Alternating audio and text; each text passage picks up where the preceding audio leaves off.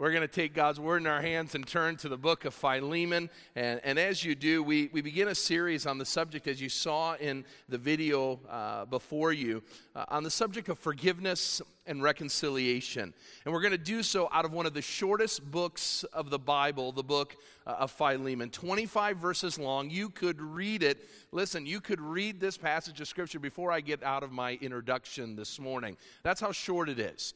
And yet what it lacks in words, it packs a powerful punch on something that all of us could use some leadership and guidance on. The idea of forgiveness and reconciliation in our relationships with one another and our relationships with God.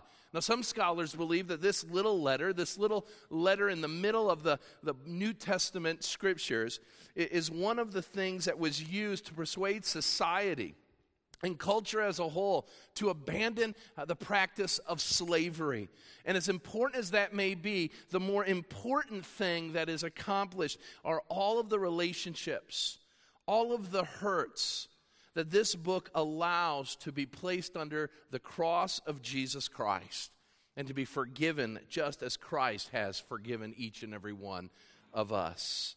It's written by the Apostle Paul, just as we learned that he penned the words of our last series out of the book of Colossians that we had just finished studying. But I want you to know the connections with Philemon and Colossians are more than just the writer of the letter.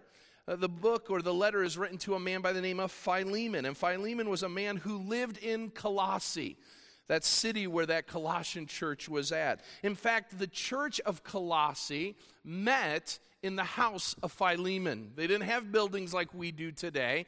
And so the people gathered in Philemon's house. He was the host of the home church of Colossae. He was no doubt, as a result of that, a leader in that church. And Paul has some words of guidance and words of exhortation for this friend, Philemon.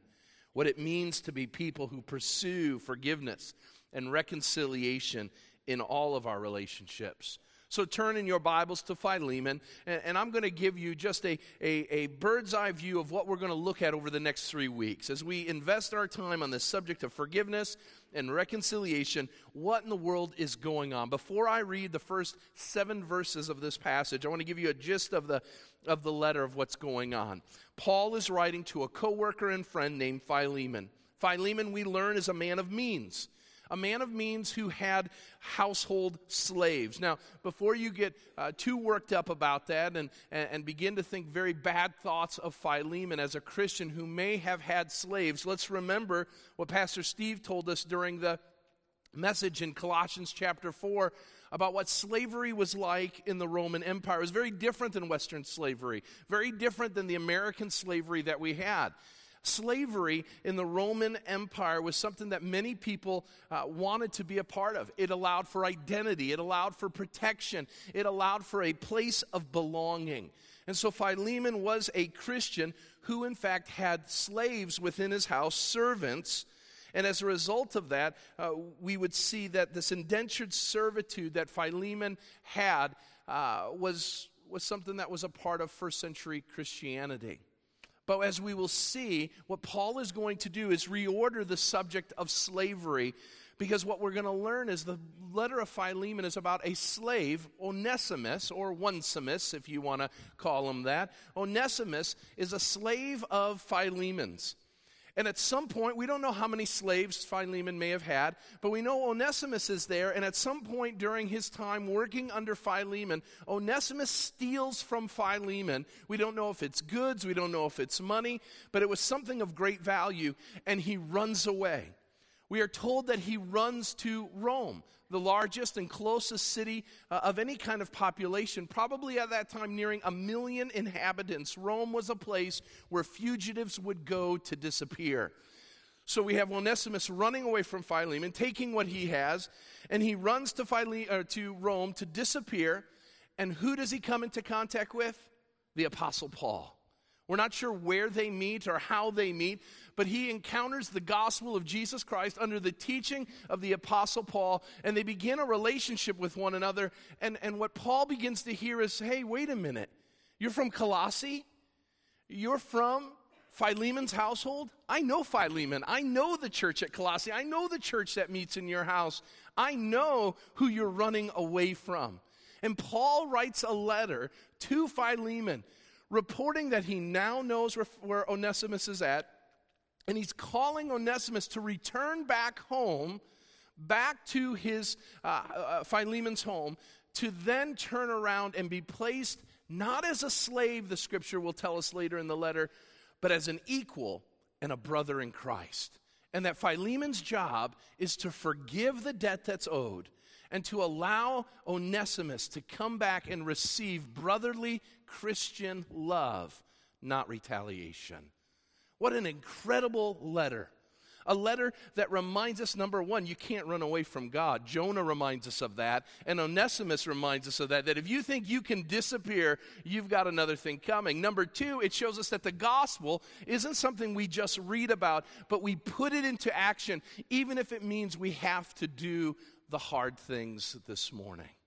And so as we look at this letter, as we look at this subject matter of forgiveness, we come to a text before us that begins to tell the entire story. Stand with me for the reading of God's word. We'll read through the first 7 verses, and we'll jump right into our outline this morning. Here is what Philemon begins with. Paul, a prisoner for Christ Jesus, and Timothy, our brother, to Philemon, our beloved fellow worker, and Apphia, our sister, and Archippus, our fellow soldier, and the church in your house. Grace to you and peace from God our Father and the Lord Jesus Christ. Let me stop there for a moment, and I won't have you standing long, but a couple things. Number one, Paul's the writer, we know that. Timothy, Paul's spiritual son and disciple of Paul's, is with Paul in Rome in prison. We got that, we know that, because that's the same introduction we get from the book of Colossians. It's written to Philemon, and a beloved fellow worker. He's a good man, doing good things. Apphia, what we know, is to be Philemon's wife. And so he's showing appreciation to not only Philemon, but to his wife. And Archippus, many scholars believe, is Philemon and Apphia's son. And so he's saying hello to the family. And he starts in verse 3 with the standard introduction, grace to you and peace from God our Father and the Lord Jesus Christ. Now here's how he starts his letter. I thank God always when I remember you, Philemon, in my prayers, because I hear of your love and of the faith that you have toward the Lord Jesus and for all the saints. And I pray that the sharing of your faith may become effective for the full knowledge of every good thing that is in us for the sake of Christ. For I have derived much joy and comfort from your love, my brother, because the heart of the saints have been refreshed through you. Let's stop there. Father God, we ask your blessing on the reading of your word, the preaching of it, the hearing and applying of it, that you would be honored in all facets of this message. In Christ's name we pray. Amen. You may be seated.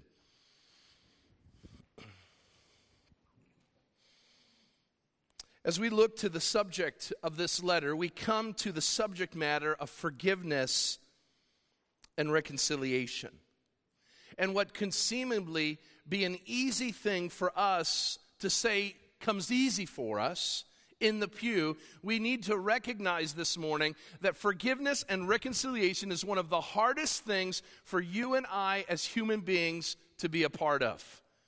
While it's easy for us to seek for someone to seek forgiveness on our behalf, to ask forgiveness from us, while we love for forgiveness to be shown to us, we have a difficult time in asking and seeking for reconciliation and forgiveness to be given to those around us. One of the major factors and contributors to the destruction of our relationships is the problem of unforgiveness. Instead of living lives of tranquility, we live in a retaliatory age when we are wronged. As a result, we have people who are filled with all types of rage and bitterness, unwilling to let go of wrongs done years ago. And what it does is it makes saying, I'm sorry, something taboo. Over the next 3 weeks, we're going to explore what it means to forgive and how it is to look, what reconciliation involves when someone wrongs you. So this morning, what I want to do is I want to give kind of a treatment to the idea of forgiveness and reconciliation as a whole. And at the end of my message, I'm going to come back and deal with verses 4 through 7, and then we'll apply what Philemon's got going on at the end of our message. But first of all, to understand what the biblical DNA of forgiveness looks like, we need to recognize there's a dilemma that we all face. There's a dilemma that we all face. Now, why in the world would we, a church in middle America in the year 2015, read and devote so much time and energy to a letter that was written to a guy we've never met, to a place we've never visited? Well, why would we devote so much time to that ancient letter? The reason is because it's about forgiveness and reconciliation, and each of us have that as a struggle in our own lives. Why? Why is this issue of forgiveness and reconciliation something that is so vitally important for us to understand? Number one, because we must recognize this morning, we are hurt often by others. We are hurt often by others. It doesn't matter what gender you are. It doesn't matter how much you have in your bank account. It doesn't matter how old you are. It doesn't matter what kind of personality you have. I want to guarantee you something this week. Sometime this week, you will be hurt by someone else. You will be offended. It may happen by your spouse, a family member. It may happen by a coworker or a neighbor. It may happen by someone you've never met before. But I can guarantee you sometime this week you will be offended. You will be hurt. Here's why. Because the Bible tells us this world is full of sinners. And what do sinners do? Sinners are selfish. Sinners are backstabbing. Sinners are evil people. And you're a bunch of sinners. And I'm a sinner. And because we have to live in this world as a group of sinners, we will inevitably hurt one another in ways maybe you don't even know. Today, I will guarantee you someone will leave this church hurt or offended because they came to church with a group of sinners.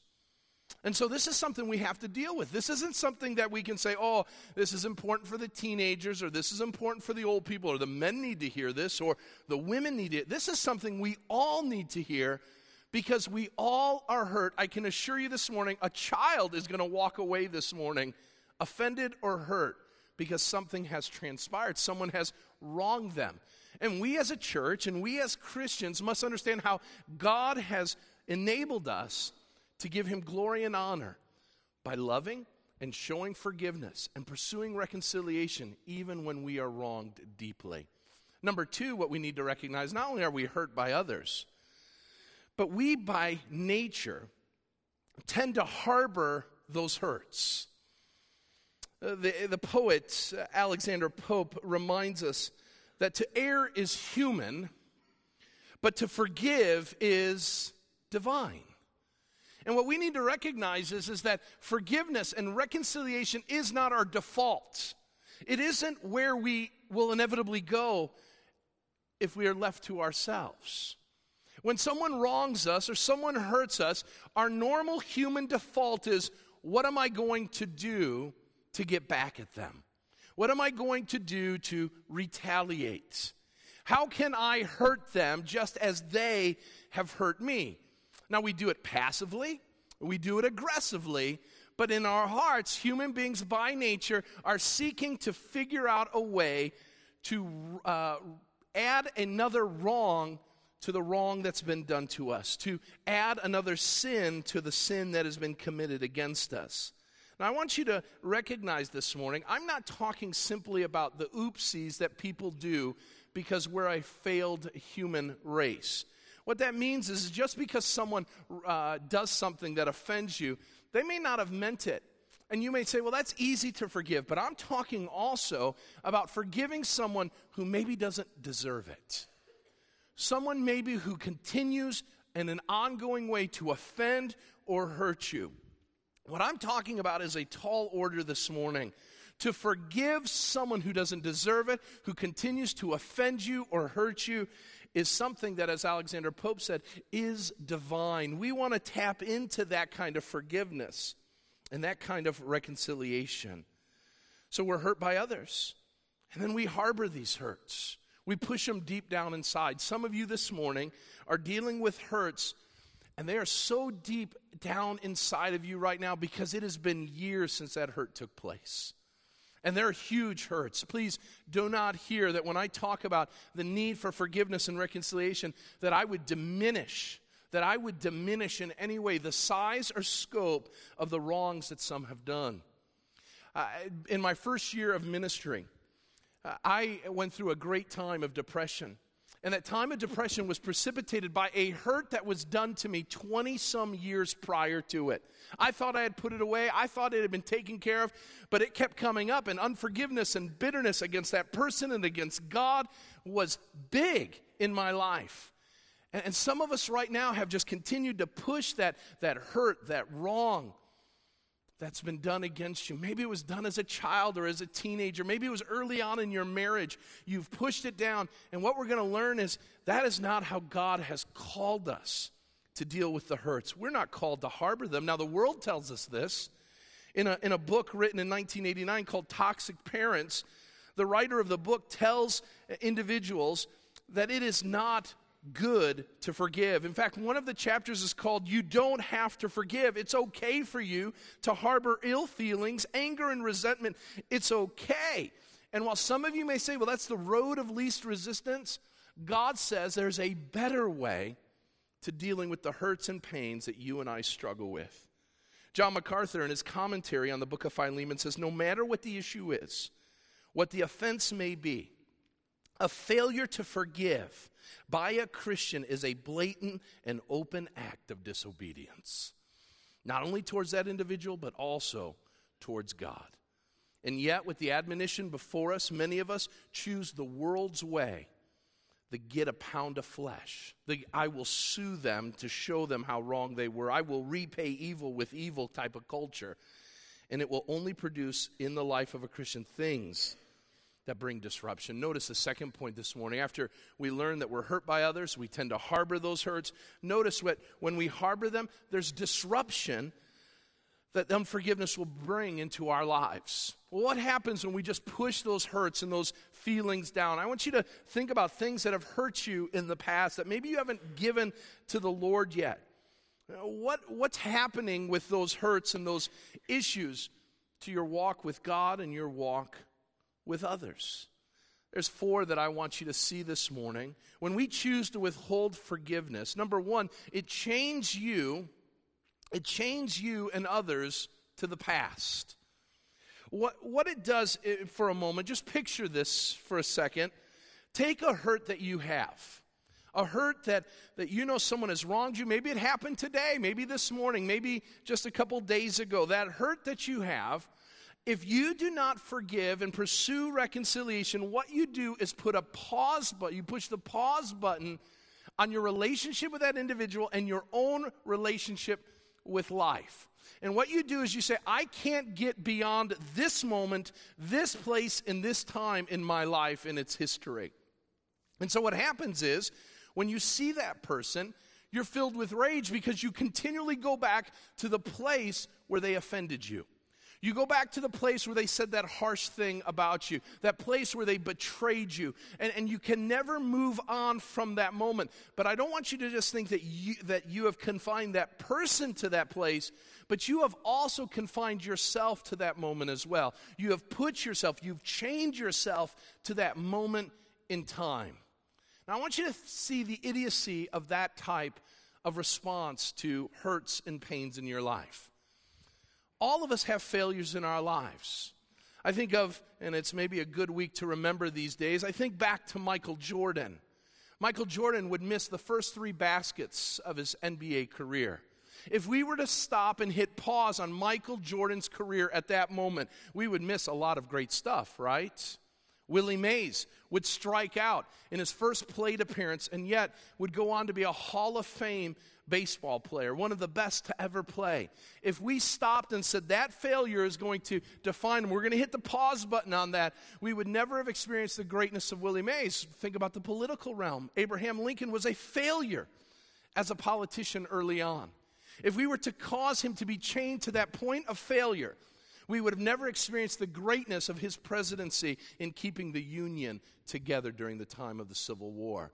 But what we do over and over again, when people wrong us, when people hurt us, when we hold things against others, we hit the pause button that doesn't allow them to rise above that very moment. Let me get a little closer to home. I'm a pastor of the church that I grew up in. And I will tell you, I was not the perfect choir boy or Sunday school kid, okay? Just ask some of the people that were around. And had they hit the pause button in that moment and said, Tim will never be anything better than that, we're going to consign him to his past, I would not be here this morning preaching to you. And yet what we do over and over again is hit the pause button. And can I tell you this morning, one of the things that we desire as human beings is a second chance. How many of you want to see a second chance when you fail? We all do. But the thing that we are least willing to give is a second chance to others. So we chain others and ourselves to the past. Number 2, it causes bitterness to invade our lives. Bitterness isn't just a sin. Listen to me. It's a cancer. It's a cancer that eats away at your entire soul. And this cancer of bitterness must be fought against with all our might, because what bitterness does is it gives you a nasty disposition.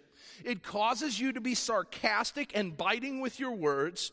It causes you to be malignant towards others, because it only can do one thing. Bitterness only produces one thing in your lives. It will destroy all of your relationships. It'll destroy all of your relationships. And so we're told in the scriptures over and over again, don't be bitter. Bitterness is known in the Bible as a spiritual poison that by its means defiles many. It's the source of countless spiritual and physical problems in the lives of millions of people today. Bitterness can be tricky because we don't always recognize it, because it's not always on the visible surface, if you will, like anger is. We can point out anger because we see anger. But bitterness, man, it can reside in our souls, and that poison can stay deep within us. Bitterness is an underlying problem that doesn't always manifest itself, but it dwells within the entire person. And so that's why the writer of Hebrews says in Hebrews 12:15, not to allow any root of bitterness to spring up and cause trouble. By it, many are defiled. Some of you right now are not experiencing real relationships with people or real relationships with God because you've got a poison deep inside of you that you are unwilling to give up, and it's the poison of bitterness. Someone has wronged you, and you can't let it go. Someone has hurt you with their words or with their flesh, and you can't give that up. And God says, hey, as my child, as one whom I love and care for deeply, bitterness is not the way that the Christian is called to live out his life. So bitterness is something we've got to be careful with. Notice, it causes an open door, or creates an open door for the devil. It creates an open door for the devil. When we choose unforgiveness, we throw out, listen, the welcome mat for the devil to do his work. We till up the ground so that the devil can plant seeds of hatred in our lives. Paul saw how unforgiveness opened the way for the devil in the church at Ephesus when he reminds us in Ephesians chapter 4 to not let the sun go down on our anger. Now, let's remember, so there's no confusion, it is totally understandable and even right at times for us to be angry. We reserve that right. But we're called in our anger not to sin, not to grow bitter, not to use that anger against others in a sinful way. Let us remember that one of the first sins of humanity was the uncontrolled bitterness and anger of a brother named Cain, who was so filled with anger that he gets a warning from God himself, be careful, sin is crouching at your door, and it will overtake you if you don't master it. And some of you right now are saying, you know what, Tim, my bitterness and my anger about that thing that is done to me, I've got it under control. It's all okay. And I've got it, and I know you're saying it's a poison, but I've learned to deal with it. Let me tell you something. The devil is licking his chops, waiting for the right moment to allow you to be so filled with anger and such unrighteous discontentment that you will spring into action. Cain never would have done that in a moment outside of his anger, but when he was angry, he saw it totally fit to kill his brother and to come up with reasons why he could do so. So Paul reminds us that when we're angry, when someone hurts us, that what we need to do is we need to seek forgiveness and reconciliation as soon as possible. Some of us, what we will do when we are hurt and we are wronged, we keep a record of wrong. The Bible says love keeps no record of wrong. That we are not sitting there saying, he did it again. He just keeps doing the same thing. And as every time that your spouse or that individual in the church or in the neighborhood keeps doing that thing that angers you, you just keep adding tally marks. And as you add those tally marks and keep those records of wrong, you never resolve it. You grow more and more bitter, and at some point, the devil's going to put you in an opportunity, in a situation where his temptation is going to be too much to bear, and you're going to be moved to action, and it will involve sin. So we need to address it biblically. We need to address it very quickly. And so when someone wrongs you, as soon as possible, you are to go and make right with that individual so that you can go on not being filled with anger for too long of a time. Number 4, what it will do is it will culminate in a strained relationship with God. So you say, you know what, Tim, I really don't care if I ever get right with that person. I can't stand their guts. I hate them. And I'm okay, because what I do is I come into Village and I know they're there. I know where they sit. And so I just won't sit next to them. I know what small group they're in, so I won't go to their small group. I know what ministries they're a part of, and so I will just stay away from them. And I'll do fine as long as I don't have to see them. I'll pray that the church continues to grow, because as long as the church keeps growing, then there's a greater chance I never have to talk to them again. I'm all good.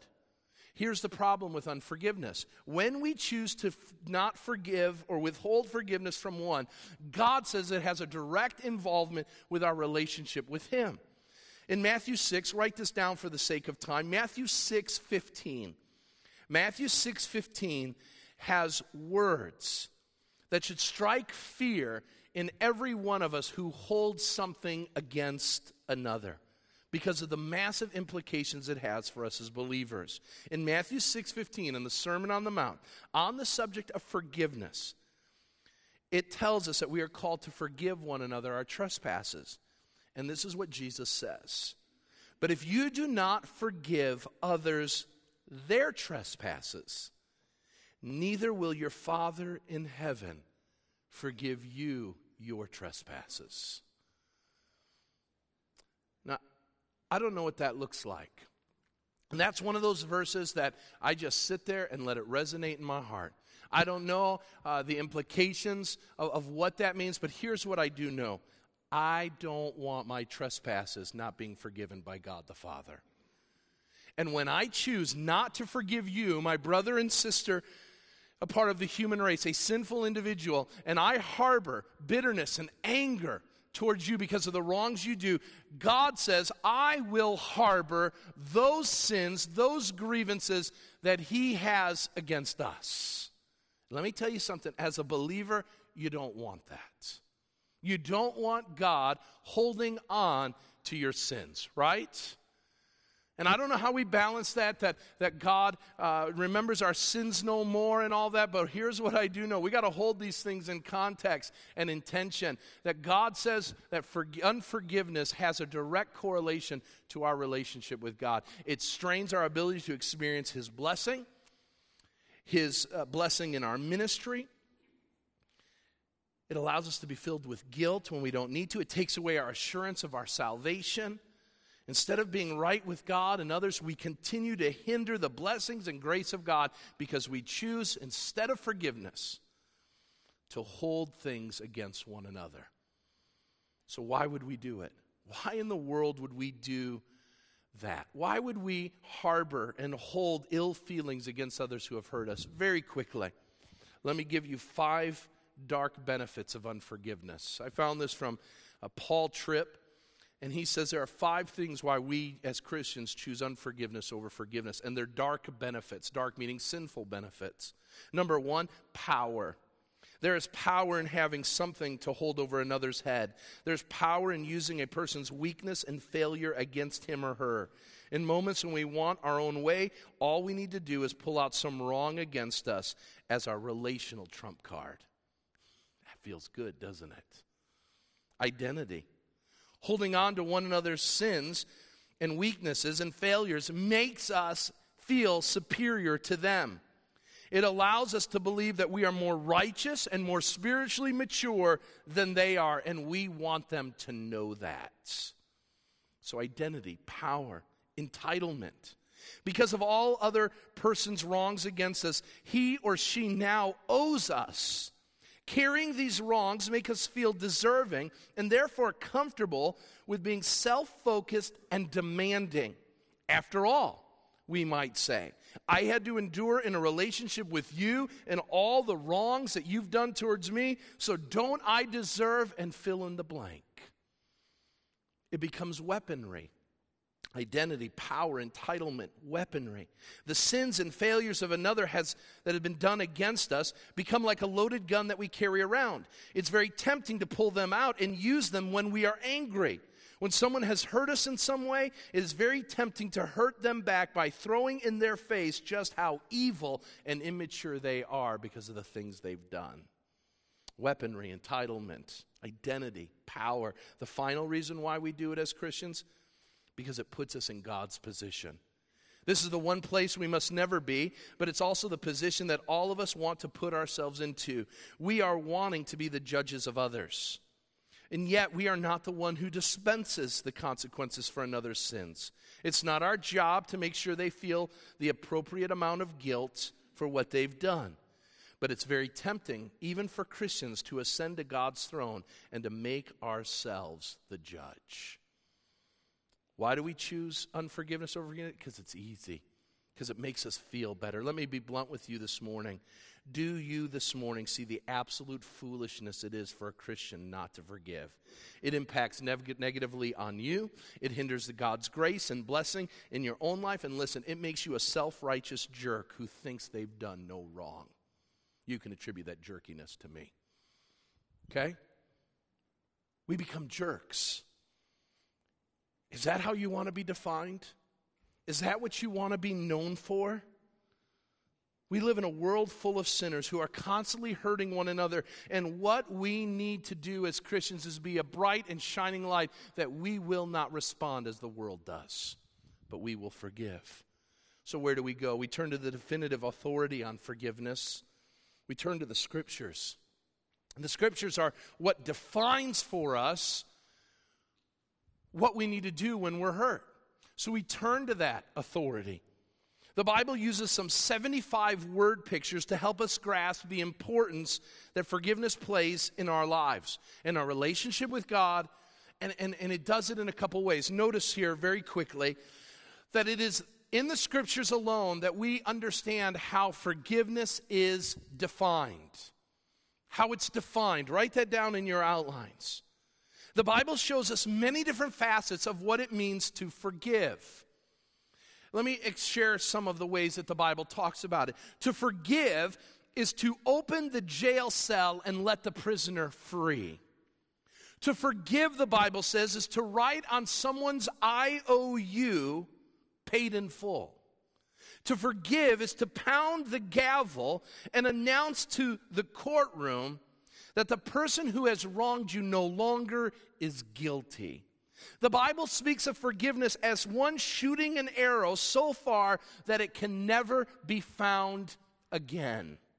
The Bible speaks of forgiveness as if cleaning up and bundling up all the garbage in one's house so that when all come into it, they say that it's immaculate. To forgive is to take up an anchor on a ship so that it may sail the open seas. To forgive, the Bible says, is to lessen the grip you have on your wrestling opponent so that they might find victory. To forgive is to literally sandblast graffiti off a wall, leaving it so totally clean. Listen, who in your life this morning needs to see some of these word pictures from you?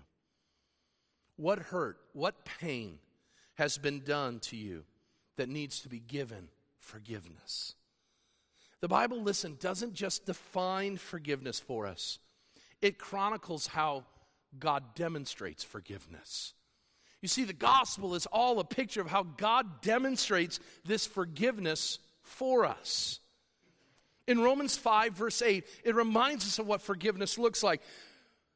It's merciful, but God demonstrates his love for us in this.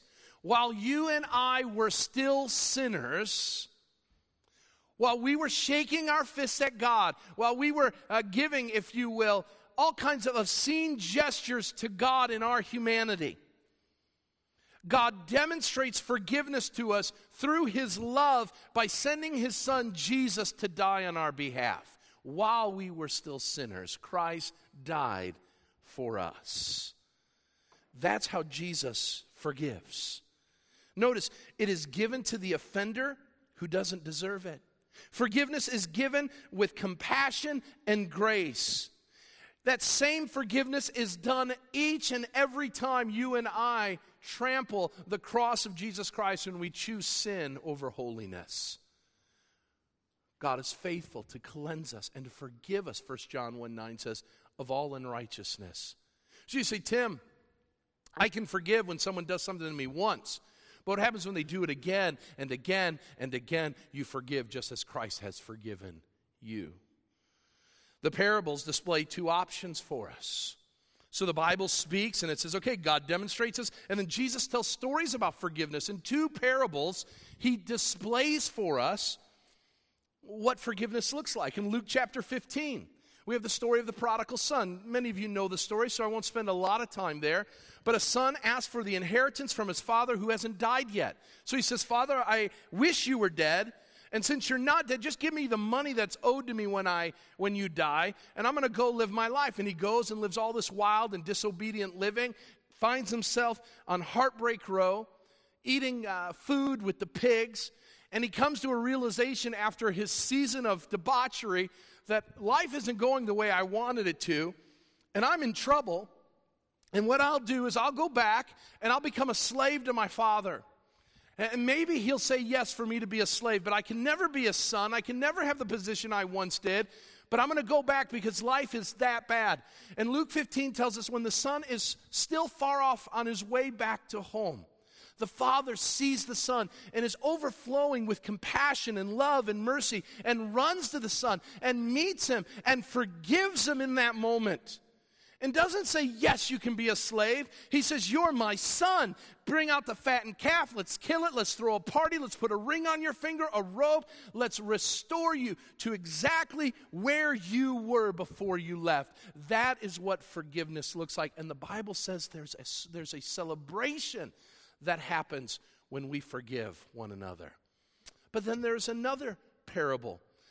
And that other parable is found in Matthew 18. Write that passage down. Matthew 18, verses 23 through 35. It's the parable of the unforgiving servant.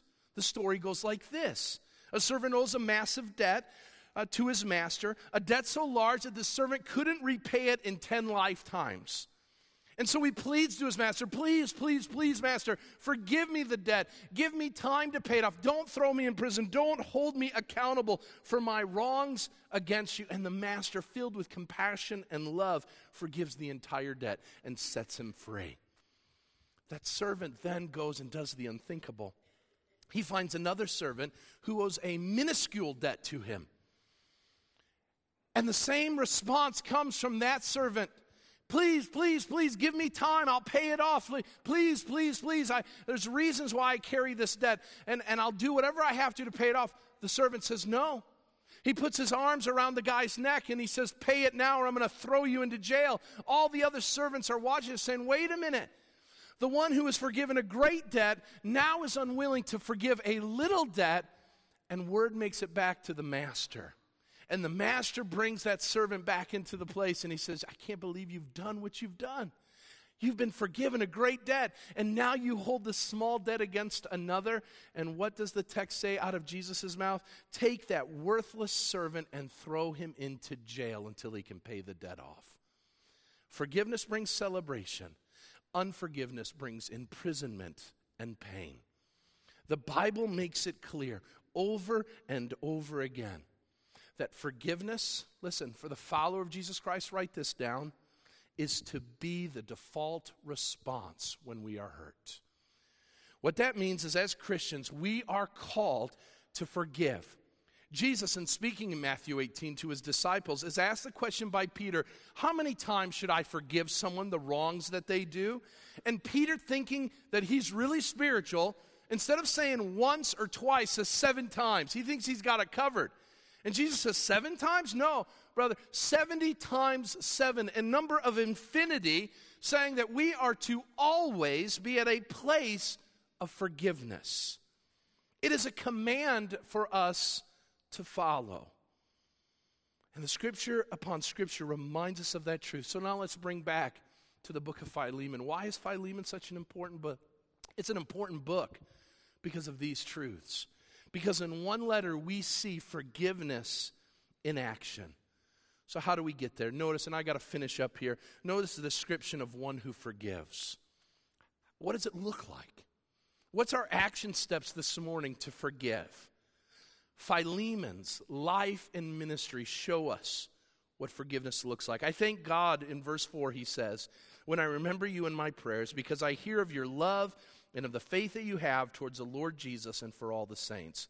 And I pray the sharing of your faith may become effective for the full knowledge of every good thing that is in us for the sake of Christ.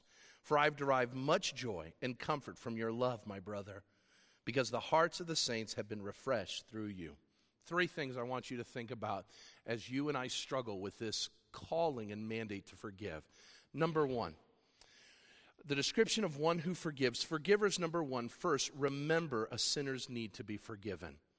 The Apostle Paul begins this letter by saying, notice in verse 1, I am a prisoner for Christ Jesus. I want you to notice he doesn't say, I'm a prisoner of the Romans, boo-hoo-hoo, things are not going well with me. He says, no, I'm here for a reason. I'm here for a purpose. And one of the reasons and purposes I'm here is to proclaim the gospel to people I would never be able to proclaim the gospel to. And so I'm here to proclaim the gospel. But remember, Paul always remembers he's a prisoner. And I wonder if he recognized in that moment, what opportunity I have to preach the gospel of Jesus Christ when I, in the early part of my life, was a Christian killer.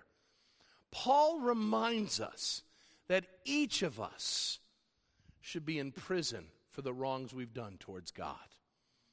That we should be left condemned. That we should have a big F on our foreheads reminding us that we are fugitives at law. But we've been forgiven. And so Paul reminds Philemon, hey, Philemon, I too am a prisoner who's been forgiven, and so are you.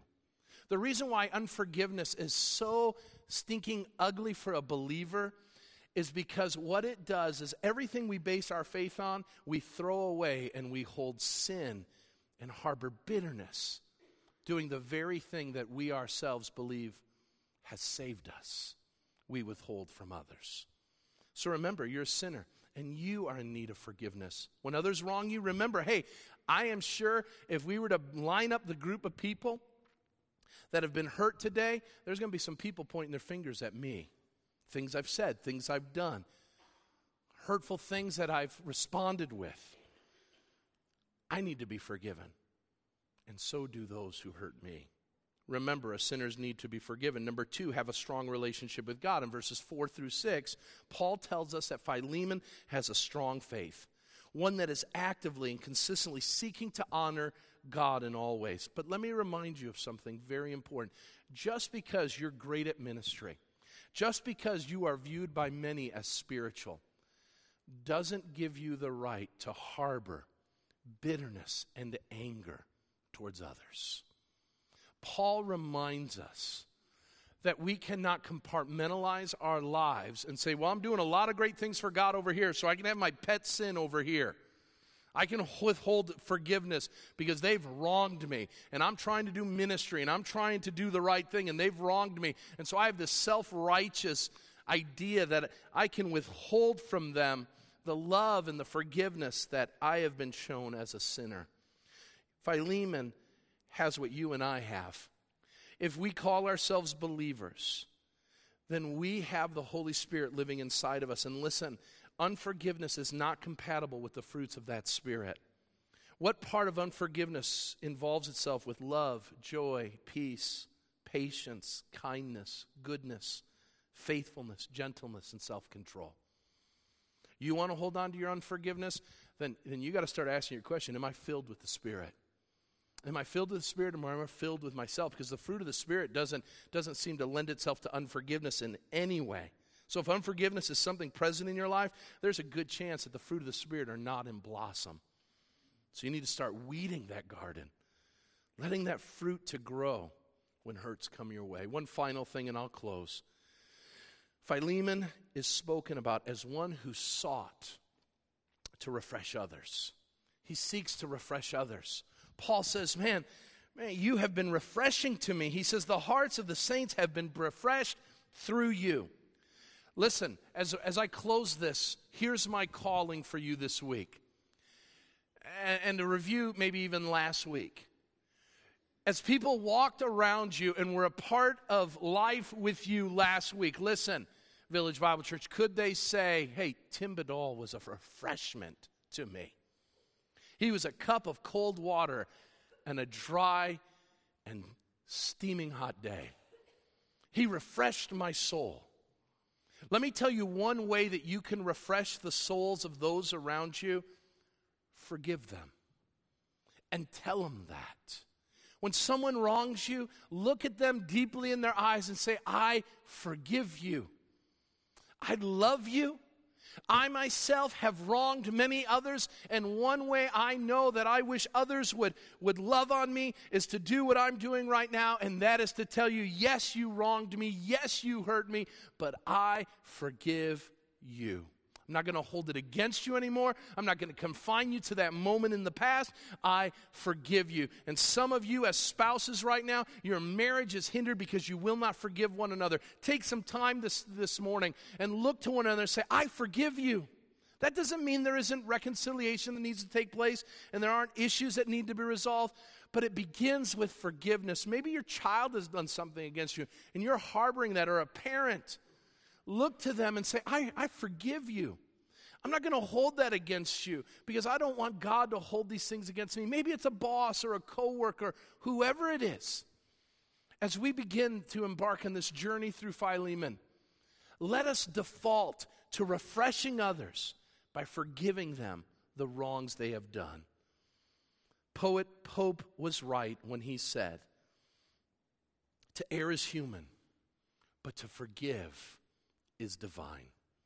Let's pursue that divinity through the power of the Holy Spirit. Let's pray. Father God, we come before you and we thank you for this time in your word and the opening of this new series and this letter out of the book of Philemon. I pray that this opening message starts us in the right direction, that it begins to cause us to ask questions.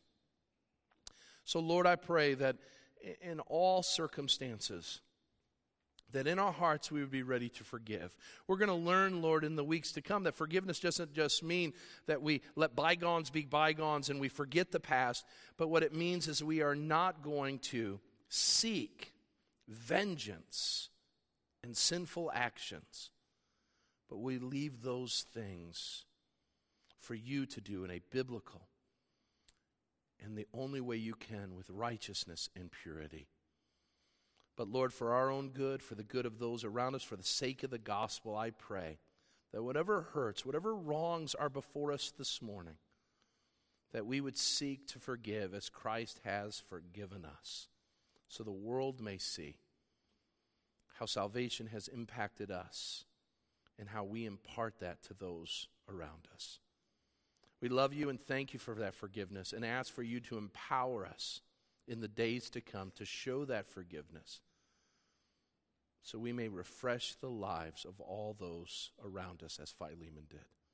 Now send us forth from this place in a world that's going to hurt us and wrong us. Bring back the words of this message so we may apply the truth of your Scripture to our lives and honor you in all that we do. In Christ's name we pray. And all God's people said, amen.